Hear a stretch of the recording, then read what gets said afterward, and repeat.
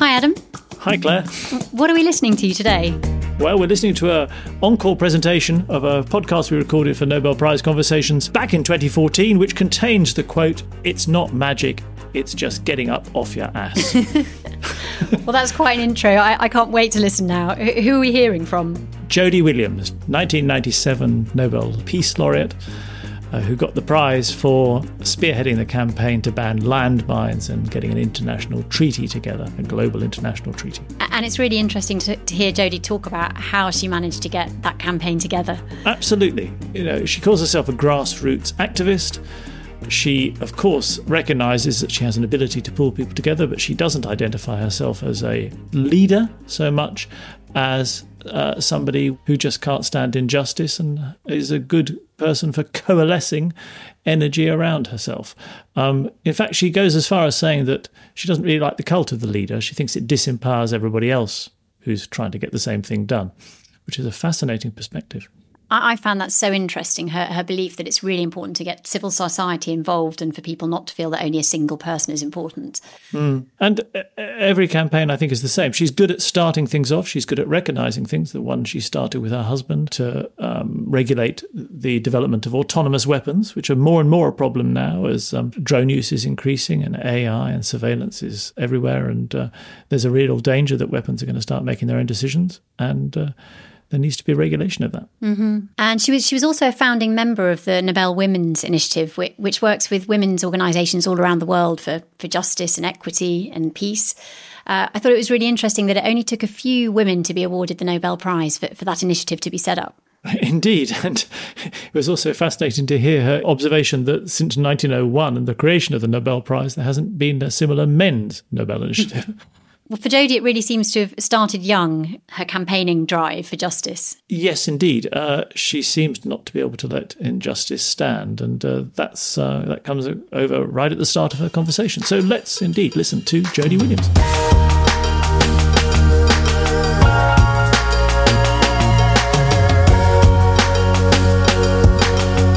Hi, Adam. This is Jody. Hi. So, I just wanted to start with the sort of thought of how much you've done, because there must be people all around the world, well, we know, myself included, you see injustices, you see problems you want to confront, and yet you end up thinking, well, what can I possibly do about that? And you seem to have not had that lack of confidence. You seem to have felt that you could do something about things. And I wondered whether... we all can. I believe we all can. I think it's a matter of choosing to use the individual power that each and every one of us has to work on an issue of injustice of any type that particularly seizes your conscience, if that makes sense. I've been accused occasionally of being full of anger. And how can such an angry person be an advocate for peace? And it kind of makes me laugh. Yeah, I can be angry like anybody else at trivial things, but what fires me to try to bring about change in the world is the righteous indignation I feel at injustice, period. But it's hard to get past the anger, isn't it, sometimes? No.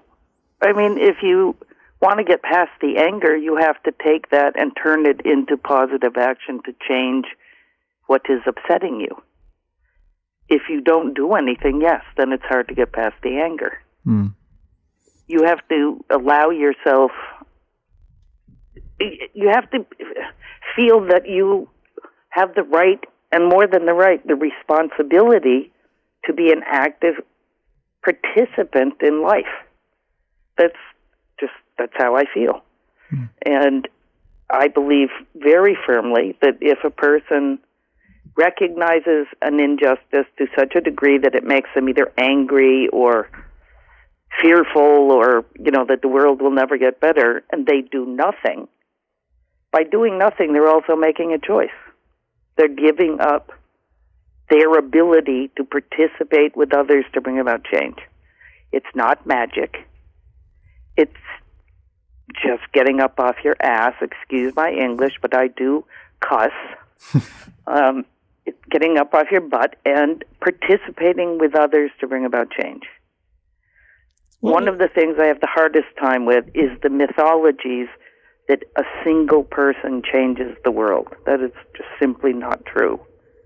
Change happens because many people come together in common cause and work together in a variety of ways to bring about change. But a single person, though, so often is the catalyst, and we seem to like following single people. I don't mind that to a certain degree, but putting people up as, not symbols, mythologizing that an individual changed the world disempowers people. It makes them, Martin Luther King, for example. How could I ever be Martin Luther King? You'll never be Martin Luther King. Be better than Martin Luther King. We're all flawed human beings. I don't care if you're Mother Teresa. No Nobel laureate is a perfect human being, and we don't do things by ourselves. King's movement, about racial injustice in the U.S. is now boiled down practically to being recognized as the work of King and Rosa Parks, who sat up front on the bus. What does that do to the concept of social movement? What does that do to inspire individual people to recognize that by working together they can confront an issue that needs to be changed? That's why I fight very strongly against allowing myself to be described in such ways. But do you feel like a leader? Yes, but I feel like I lead in certain ways. Others of my colleagues lead in other ways when we work together. I have a skill for God knows what reason, for helping coalitions get together and work fairly well together. That's my leadership skill. Others in our, campaigning efforts have fabulous skills at all the creativity that goes around a movement to capture public imagination. That's a different kind of leadership, and you need, all of them in a global effort to bring about change. But yeah, sure, I'm a leader. And I think it's partly because I'm not afraid to say what I believe, and I will not lie. People are so used to being lied to that when somebody speaks straight to them in normal language, it's quite stunning. Is that something you had to learn, not lying? No. No, I was raised Catholic. Lying was a sin.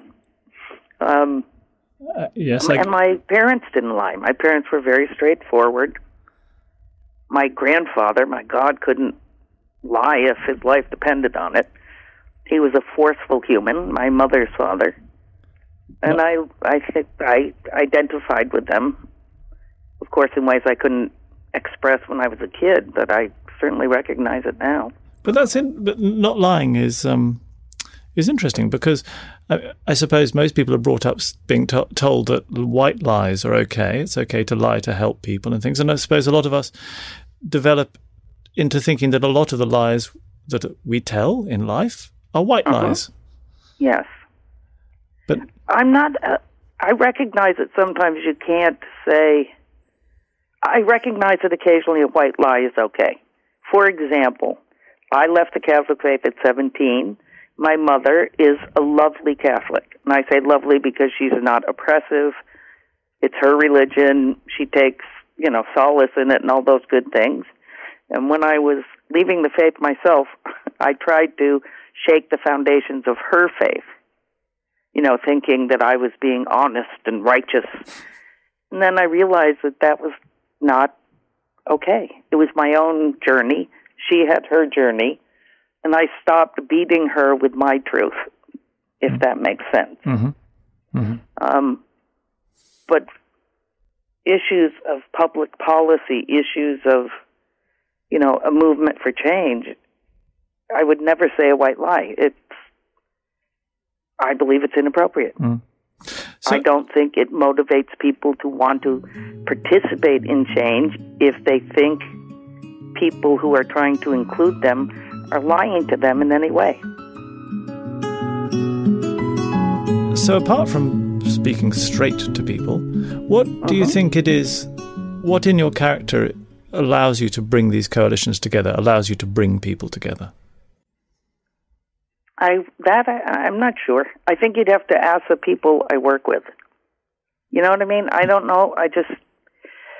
If I see people not communicating well and they're all working on the same issue, and you know that they can accomplish more by working together, I don't know, I just start talking to different groups about possibilities of working together.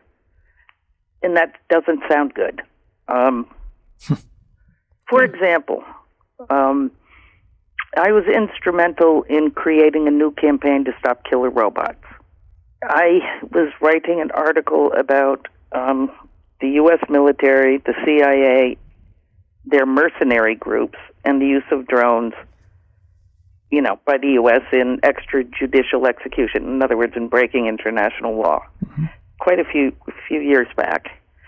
And in the research for the article, I came upon the fact that drones soon will be like the Model T of so-called technologically advanced weaponry, that the move is toward increasing autonomy and ultimately weapons that on their own can make target and kill decisions. And I was horrified and terrified and came into my kitchen and started speaking about it with my husband, who is Steve Goose, who runs the arms division at Human Rights Watch. And we had met banning landmines.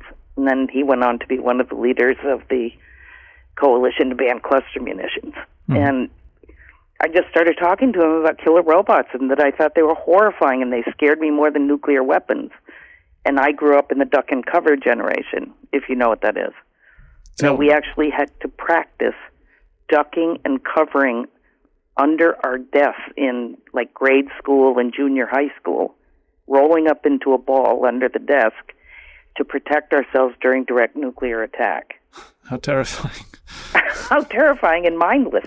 But I really grew up as a kid terrified of nuclear war. My family lived on the ragged edges of the middle class. And if my family ever had money, I didn't want like a matching skirt and sweater set. I wanted us to be able to build a bomb shelter in our backyard. And I'm completely serious. So to feel that killer robots are more terrifying than nukes was startling to me. But the thought of so-called technologically advanced countries and, the countries that do the right thing, creating weapons that on their own can kill human beings and thinking that's okay made me ill. So I started talking with Goose and, convincing him that we needed to bring together organizations that we knew from other campaigns and try to create a steering committee to launch a campaign to stop killer robots, and we did that. And it was really because I thought it was an issue that nobody would deal with if we didn't push, and it needed to be dealt with. And, some organizations had individually been making statements, but nobody was bringing people together to work on it. And so we did. You make it sound very straightforward. It's obviously what needs to be done. Go ahead and do it. But well, that is how I feel about it. That's why when people say to me, what makes you a good, leader in campaigns, I don't know. Maybe it is because I see something needs to be done, and I have no problem going out and convincing other organizations working on similar issues that this is an issue worthy of being worked on, and what can we do together? Well, maybe. And then they either say yes or no. Well, maybe it's interesting that you keep stressing other organizations. You keep stressing working together. It's obviously natural to you to think that you should get like-minded people together and you should work collaboratively. Well, I suppose not everybody thinks like that. I suppose some people tend to take a lot on themselves. You mean their ego gets in the way of thinking they should work with others? I might be trying to be a bit polite, but yes. I know politeness is one of my challenges. Sometimes I can be very gracious, other times not. But yes, that's what I mean. I find that oftentimes it is ego and turf, even in the non-governmental world, that keeps people and organizations from working together. You know, in our issues, being landmines, cluster munitions, and now killer robots, we had a certain advantage that I hadn't thought much about until after the fact of the landmine campaign, in that nobody was working on the issues. You know, there were people doing demining. Human Rights Watch was carefully documenting the impact of landmines on civilians after war, et cetera, but nobody was coming together to take political action to try to deal with the issue, which meant when we talked about launching a campaign, there weren't organizations with established turf that felt like they would lose something by being part of a coalition. Sure. Yeah. And for years, I have criticized the old line, anti-nuke groups for exactly what I'm talking about.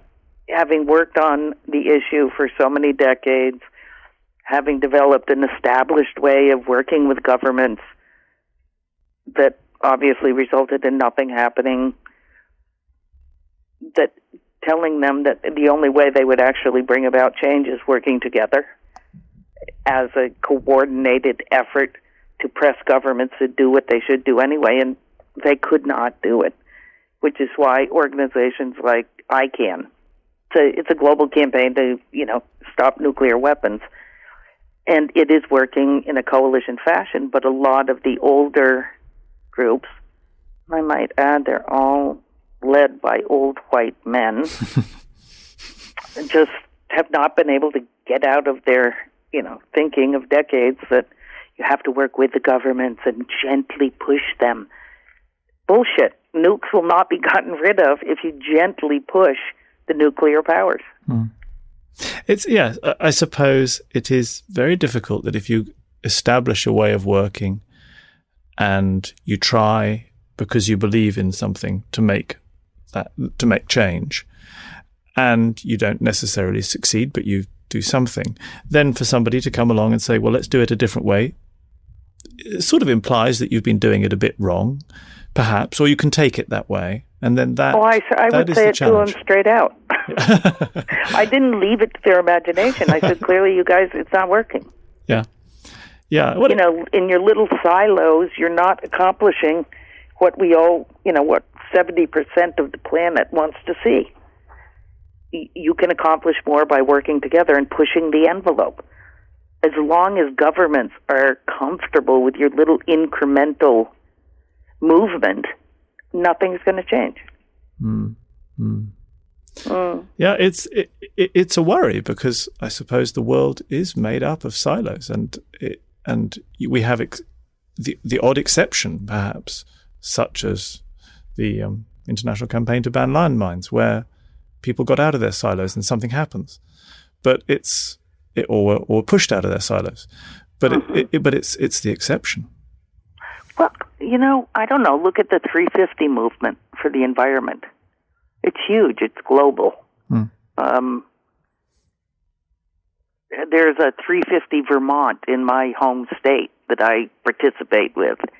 And, it's tons of organizations, big ones even, with established history, which is kind of interesting. I'll have to think about that, who have come together to work to try to stop the destruction of our environment.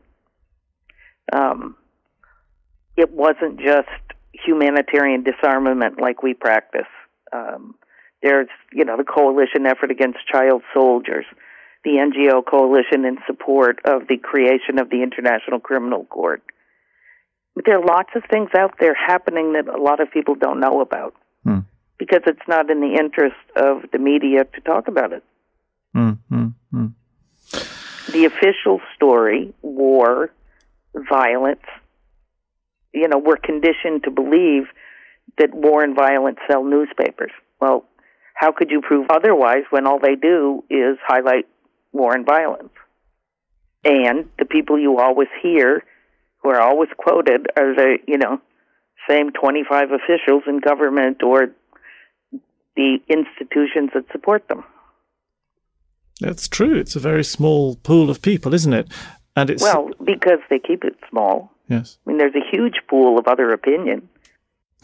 And it's true that war and violence is the daily diet, and also the daily diet of entertainment for the majority. That's because the same companies that own the so-called, free media of America also own the, corporate institutions that create film. It's a little cabal. And they work closely with the Pentagon, actually, on many of their war movies. Yeah, that figures. So, would you call that a conspiracy or a No, I would call it a war makes money, war movies make money, so why not promote it? It's just good business. It's good business, yeah.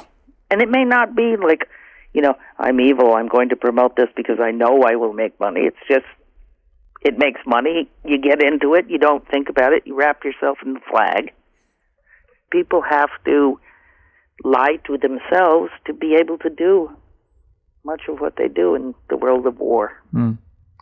Which brings us back to the question of the killer robots you mentioned, because this is something that I suppose people haven't thought much about, autonomous robots that are making their own kill decisions. And you feel this is not around the corner, but coming for sure. Oh, it's in progress now as we speak.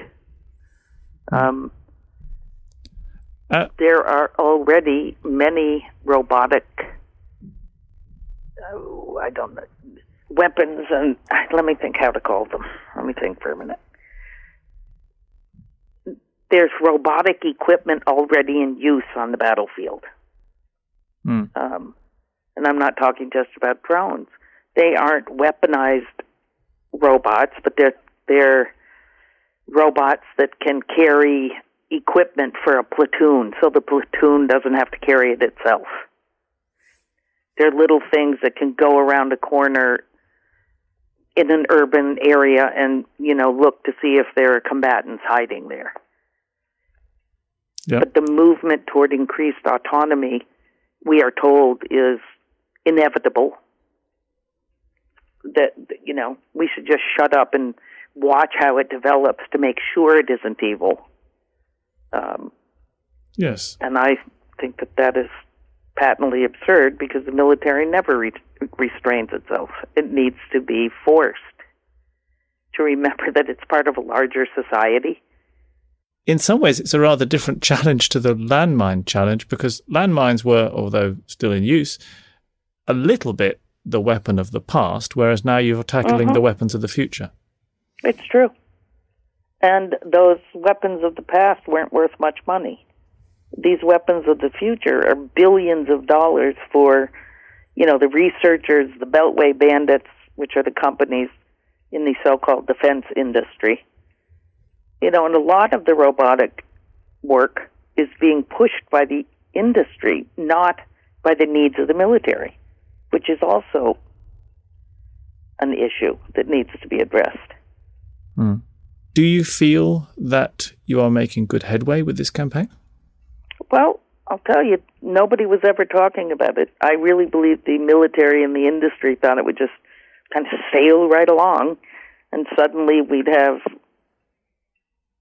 suddenly over a space of a decade, probably or so, we would have, robotic weapon systems that can target and kill.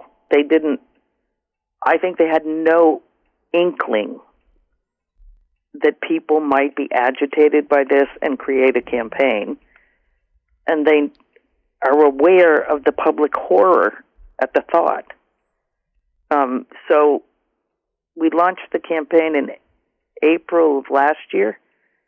Within 7 months, governments had decided to begin talking about killer robots in Geneva this coming May. I'd say that we've made quite a bit of headway. Yes, indeed. I'm startled that that is happening.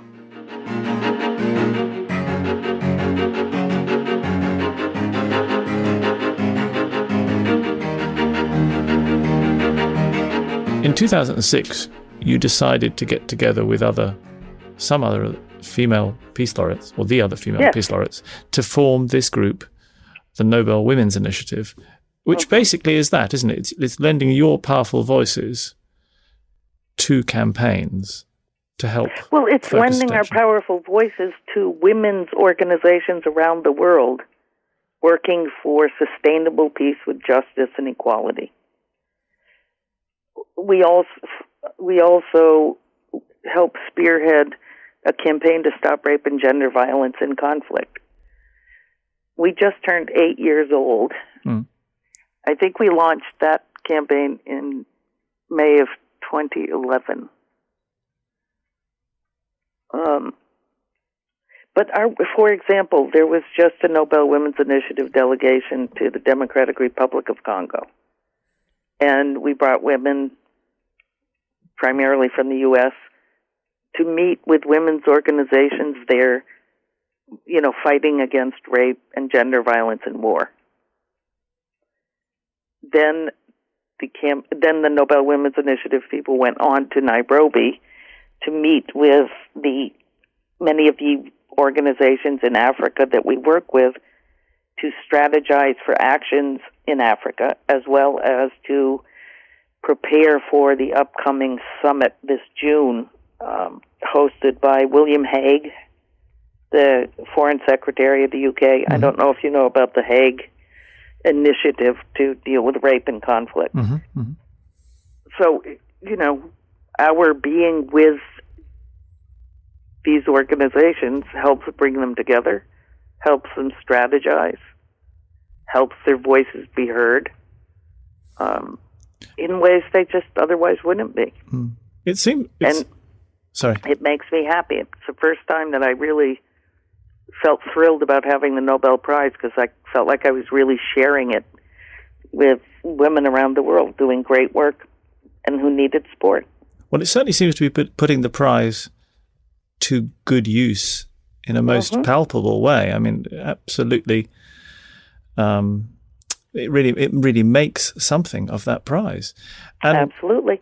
And we often ask Nobel laureates, how has the prize changed things for you? And sometimes, the answer is that, it's great, but it sort of interferes in the business of getting on with research. And other times it sort of turns one towards a public audience. But this is something fairly different.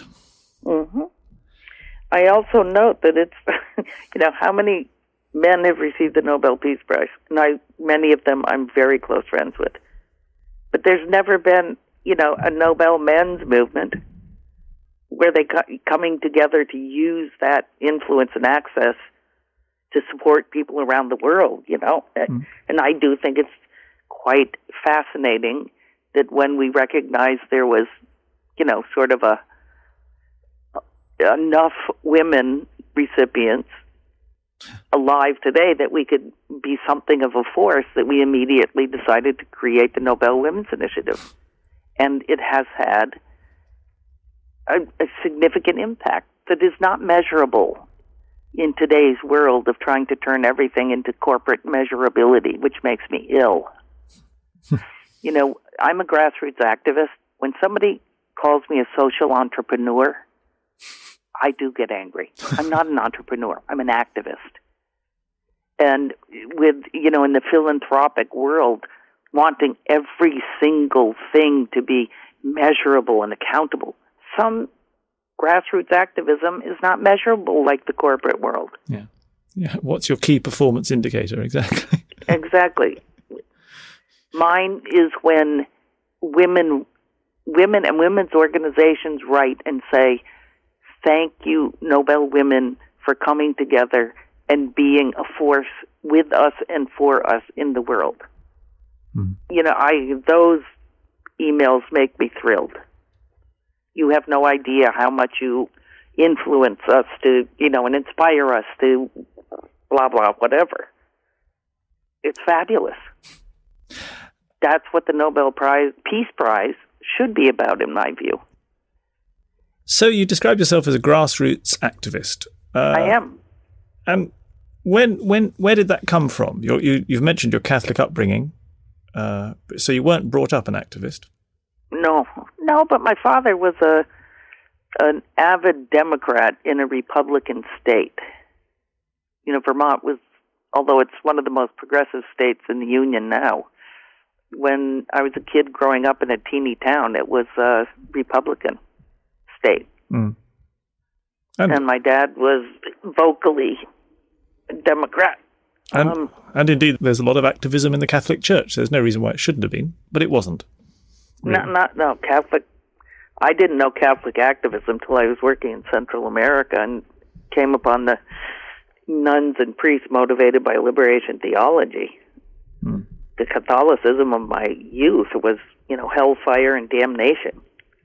It certainly wasn't activism. Hmm. So where did it come from?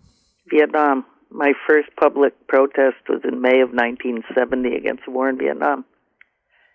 I was a 19-year-old university student, and as anyone who knows anything about the Vietnam period, it was a war that affected everybody in one way or another, and for me, it helped shatter my belief in the mythology of that America was great and good and only did things for the best of people everywhere.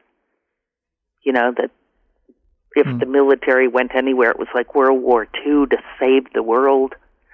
I learned then that is a myth. Hmm. Did that feel like a betrayal at the time? It must have been quite a shock to realize that. Of course, it was a shock. I don't know if it felt like a betrayal, but it made me angry, and it made me want to find a way to work to try to change U.S. foreign policy. Uh-huh. And for me, it wasn't in the State Department. Yeah.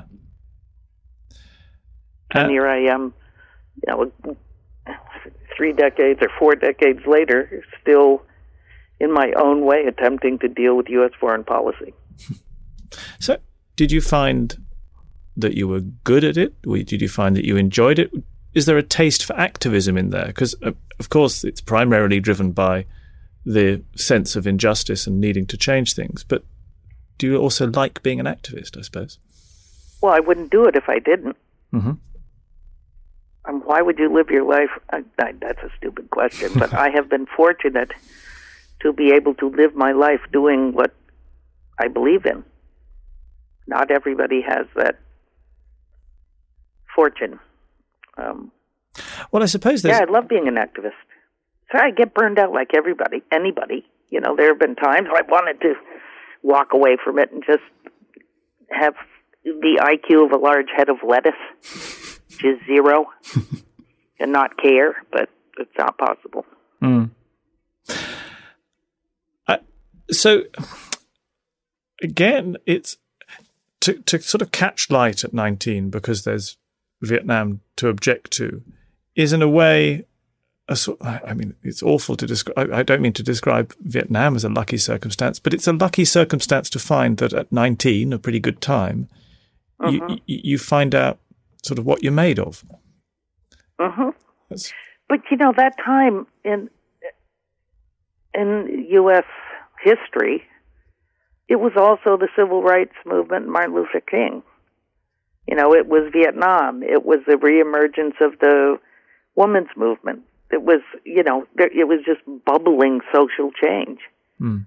And you'd have to have, the emotions of a box of rocks to not respond in some way to all of what was going on around you. You couldn't not see it. If you turned on the television every night, which my parents did, you would see the Vietnam War in your face. Unlike, the wars today, we're not allowed to see them because it might distress the American populace, which needs to be distressed. We saw it, and friends were getting drafted. There was no way you could escape it. And I didn't want to escape it. I wanted to embrace it fully. And I never stopped wanting to embrace it fully. Somehow, during your time in El Salvador, you became the person who then would start the campaign to ban landmines, or rather bring people together to that campaign. How did that come about? I mean, how did it come about that you took on the landmine challenge? Well, one little thing before that, Even when I was doing work on El Salvador, I wanted organizations working on the different wars in Central America to coordinate their activities. And I actually tried to coordinate with other groups, and it just went nowhere. So somehow in my guts, I even knew then that if you worked together, you could do more. And then I was hideously burned out after 11 years working on Salvador and a couple years Nicaragua and Honduras. And I was actually thinking about getting a straight job for a while. And I was saved from myself when I was asked by Bobby Muller of the Vietnam Veterans of America Foundation and Tomas Gebauer, a man I knew from my Central America work. He ran Medico International, which is a German humanitarian relief organization, if I wanted to create a political movement of non-governmental organizations to ban landmines. I thought about it for about 37 seconds and agreed I wanted to try, and here we are. With a treaty that has changed the world on landmines. Yes. And a way of working together with governments and international institutions and NGOs that can face challenges in the world and bring about change. The model we created in many ways is more important than the treaty. I mean, obviously the treaty is an important treaty in the world, but the sense that we have given to ordinary people around the world that they can make a difference is huge. And the experience of work, governments and non-governmental organizations working in partnership also has been a huge thing. And I'm very proud of that part. So the treaty is exactly 15 years old now. Yep, it entered into force 15 years ago on March 1st. Yeah. And what do you see as the end point of that campaign? Does it have another endless time to run, another 15 years to run? What do you think? I hope not. I hope it isn't still around in 15 years. I believe that it has been fundamental in the countries actually obeying it, complying with it, the stockpiled mines destroyed, the mines out of the ground, the survivor assistance, the stigmatization of the weapon to such a degree that countries that haven't signed it pretty much obey it, including the U.S., China, Russia. But certainly at some point, I think it should end. I'm not sure when that is. We certainly talk about it. How active does the campaigning have to be? Is it almost a self-sustaining movement now, or do you still have to keep pushing? I honestly am not very involved in it. I show up for events when my colleagues think it's useful. My energy now really is the Nobel Women's Initiative, Stop Rape campaign, the Stop Killer Robots campaign. For example, this summer, though, there will be, every 5 years of the Mine Ban Treaty, there is a general review of the treaty language, the obligations, how they're being met, what challenges there are. And this year, it will be this summer, I think in June, in Mozambique. And it's kind of like closing a circle, because Mozambique was the first country where we did have, a mine ban treaty meeting. And I'll go to that. And I'm, that's the kind of event that I participate in these days. But I would certainly hope by the time the next 5-year review happens, the landmine campaign won't need to be there. Do you think the weapon itself will ever cease to exist? Sure. There'll always be improvised devices, but I mean, hardly any nation in the world today uses it. The country that has consistently used it is Burma, both the government forces and the guerrillas. But there's been amazingly limited use of landmines since the treaty. That is a massive success story. It is. That something can become a pariah, that people just have to avoid it, even though it must be very tempting in many circumstances. Yes, absolutely. And we want to do the same thing with killer robots. Mm-hmm. So tell me a little bit more about the model, the model you devised. Well, we didn't devise it on purpose. It emerged out of our work. And at first, our position with governments was somewhat adversarial.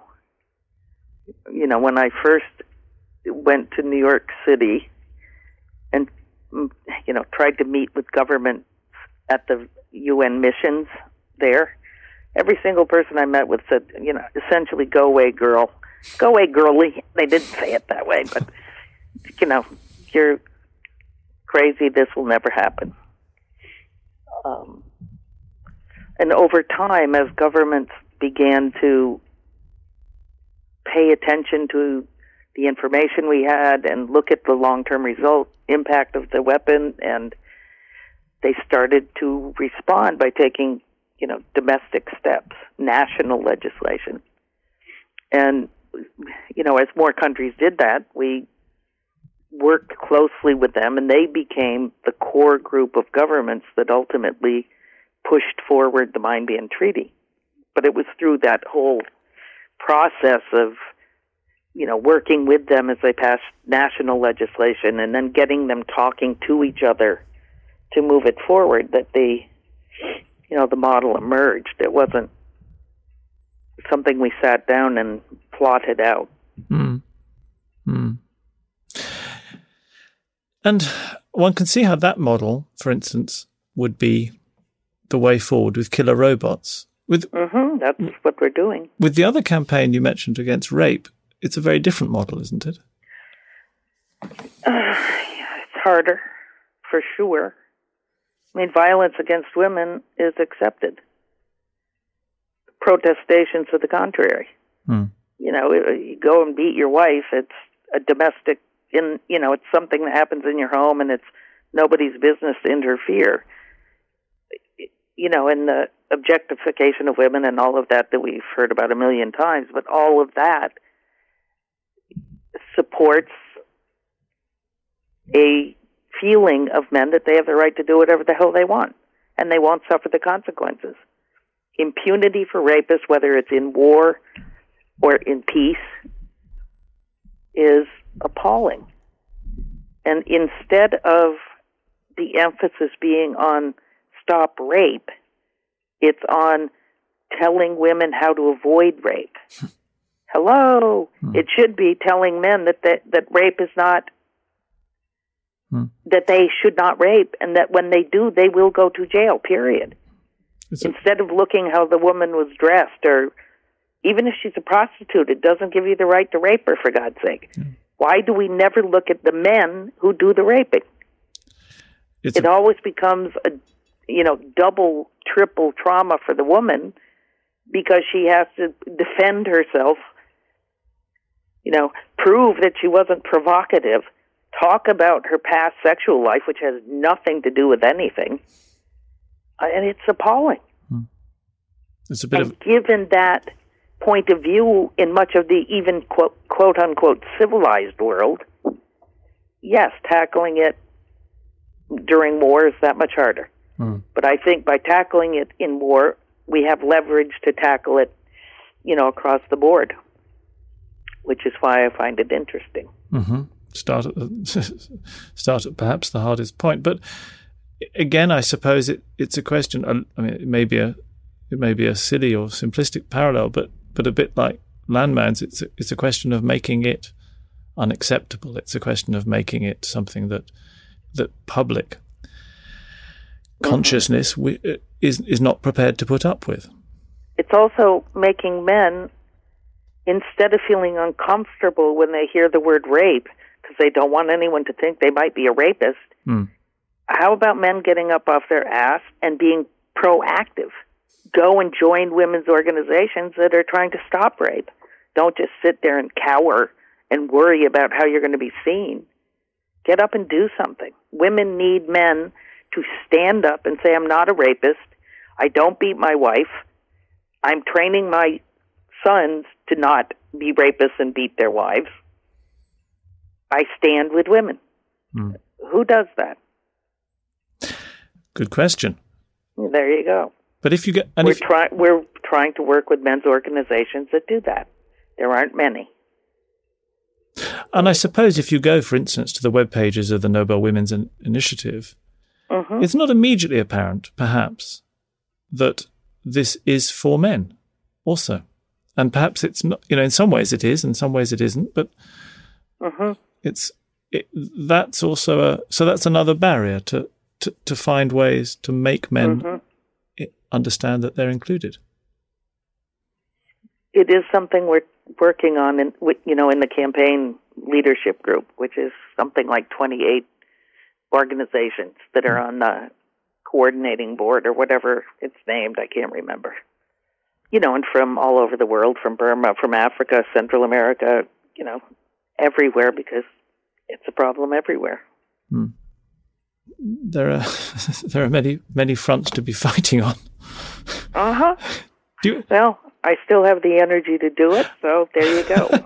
You said you occasionally want to feel like switching off, but do you ever get tired? Do you ever just... Of course I get tired. You don't feel you've done enough, ever? Oh, sometimes I feel like I haven't come close to doing enough. Sure, I'm a normal human.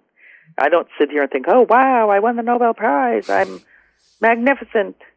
I've done all these great things. I never think that. I think, what can I be doing now that helps bring about change? And yes, I get tired of thinking about that. My fantasy is a full calendar year in which I have to go nowhere that I cannot go in my own car. I don't want to get on another airplane. I don't want to go be inspiring. I don't want to have to feel the pressure of being inspiring, which is one of the things that comes with the Nobel Prize. I'd like to just do nothing. And but that isn't going to happen. For how many hours of the day do you get to be normal each day? Oh, I'm normal all the time when I'm home. My husband and I are very normal. I think it's hilarious. Sometimes people say to us, the conversations you two must have. Yeah, occasionally, but normally that's when we're in campaign meetings. It's home. When we're home, it's, dear, I already cleaned the cat boxes. What are we having for dinner? Who's cooking? You, me, or both of us?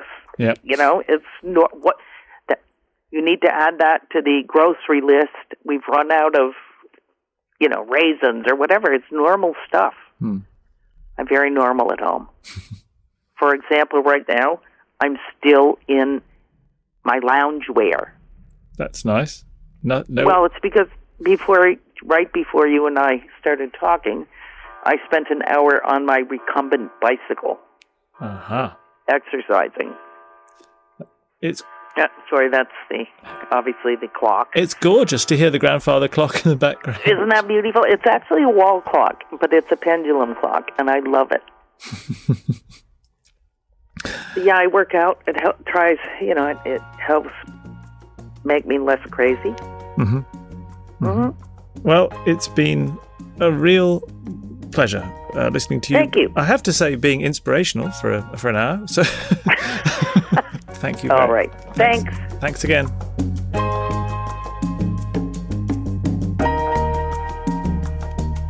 This podcast was presented by Nobel Prize Conversations.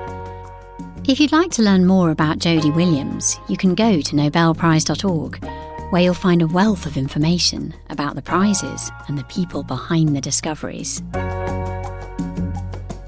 Nobel Prize Conversations is a podcast series with Adam Smith, a co-production of Filt and Nobel Prize Outreach. The producer for Nobel Prize Talks was Magnus Ulier.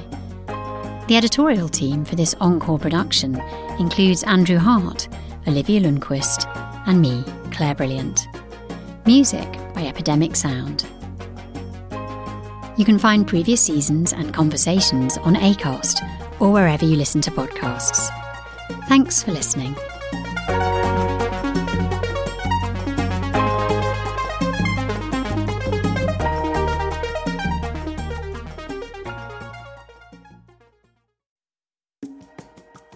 If you're passionate about the Nobel Prize, you won't want to miss a single episode of our podcast.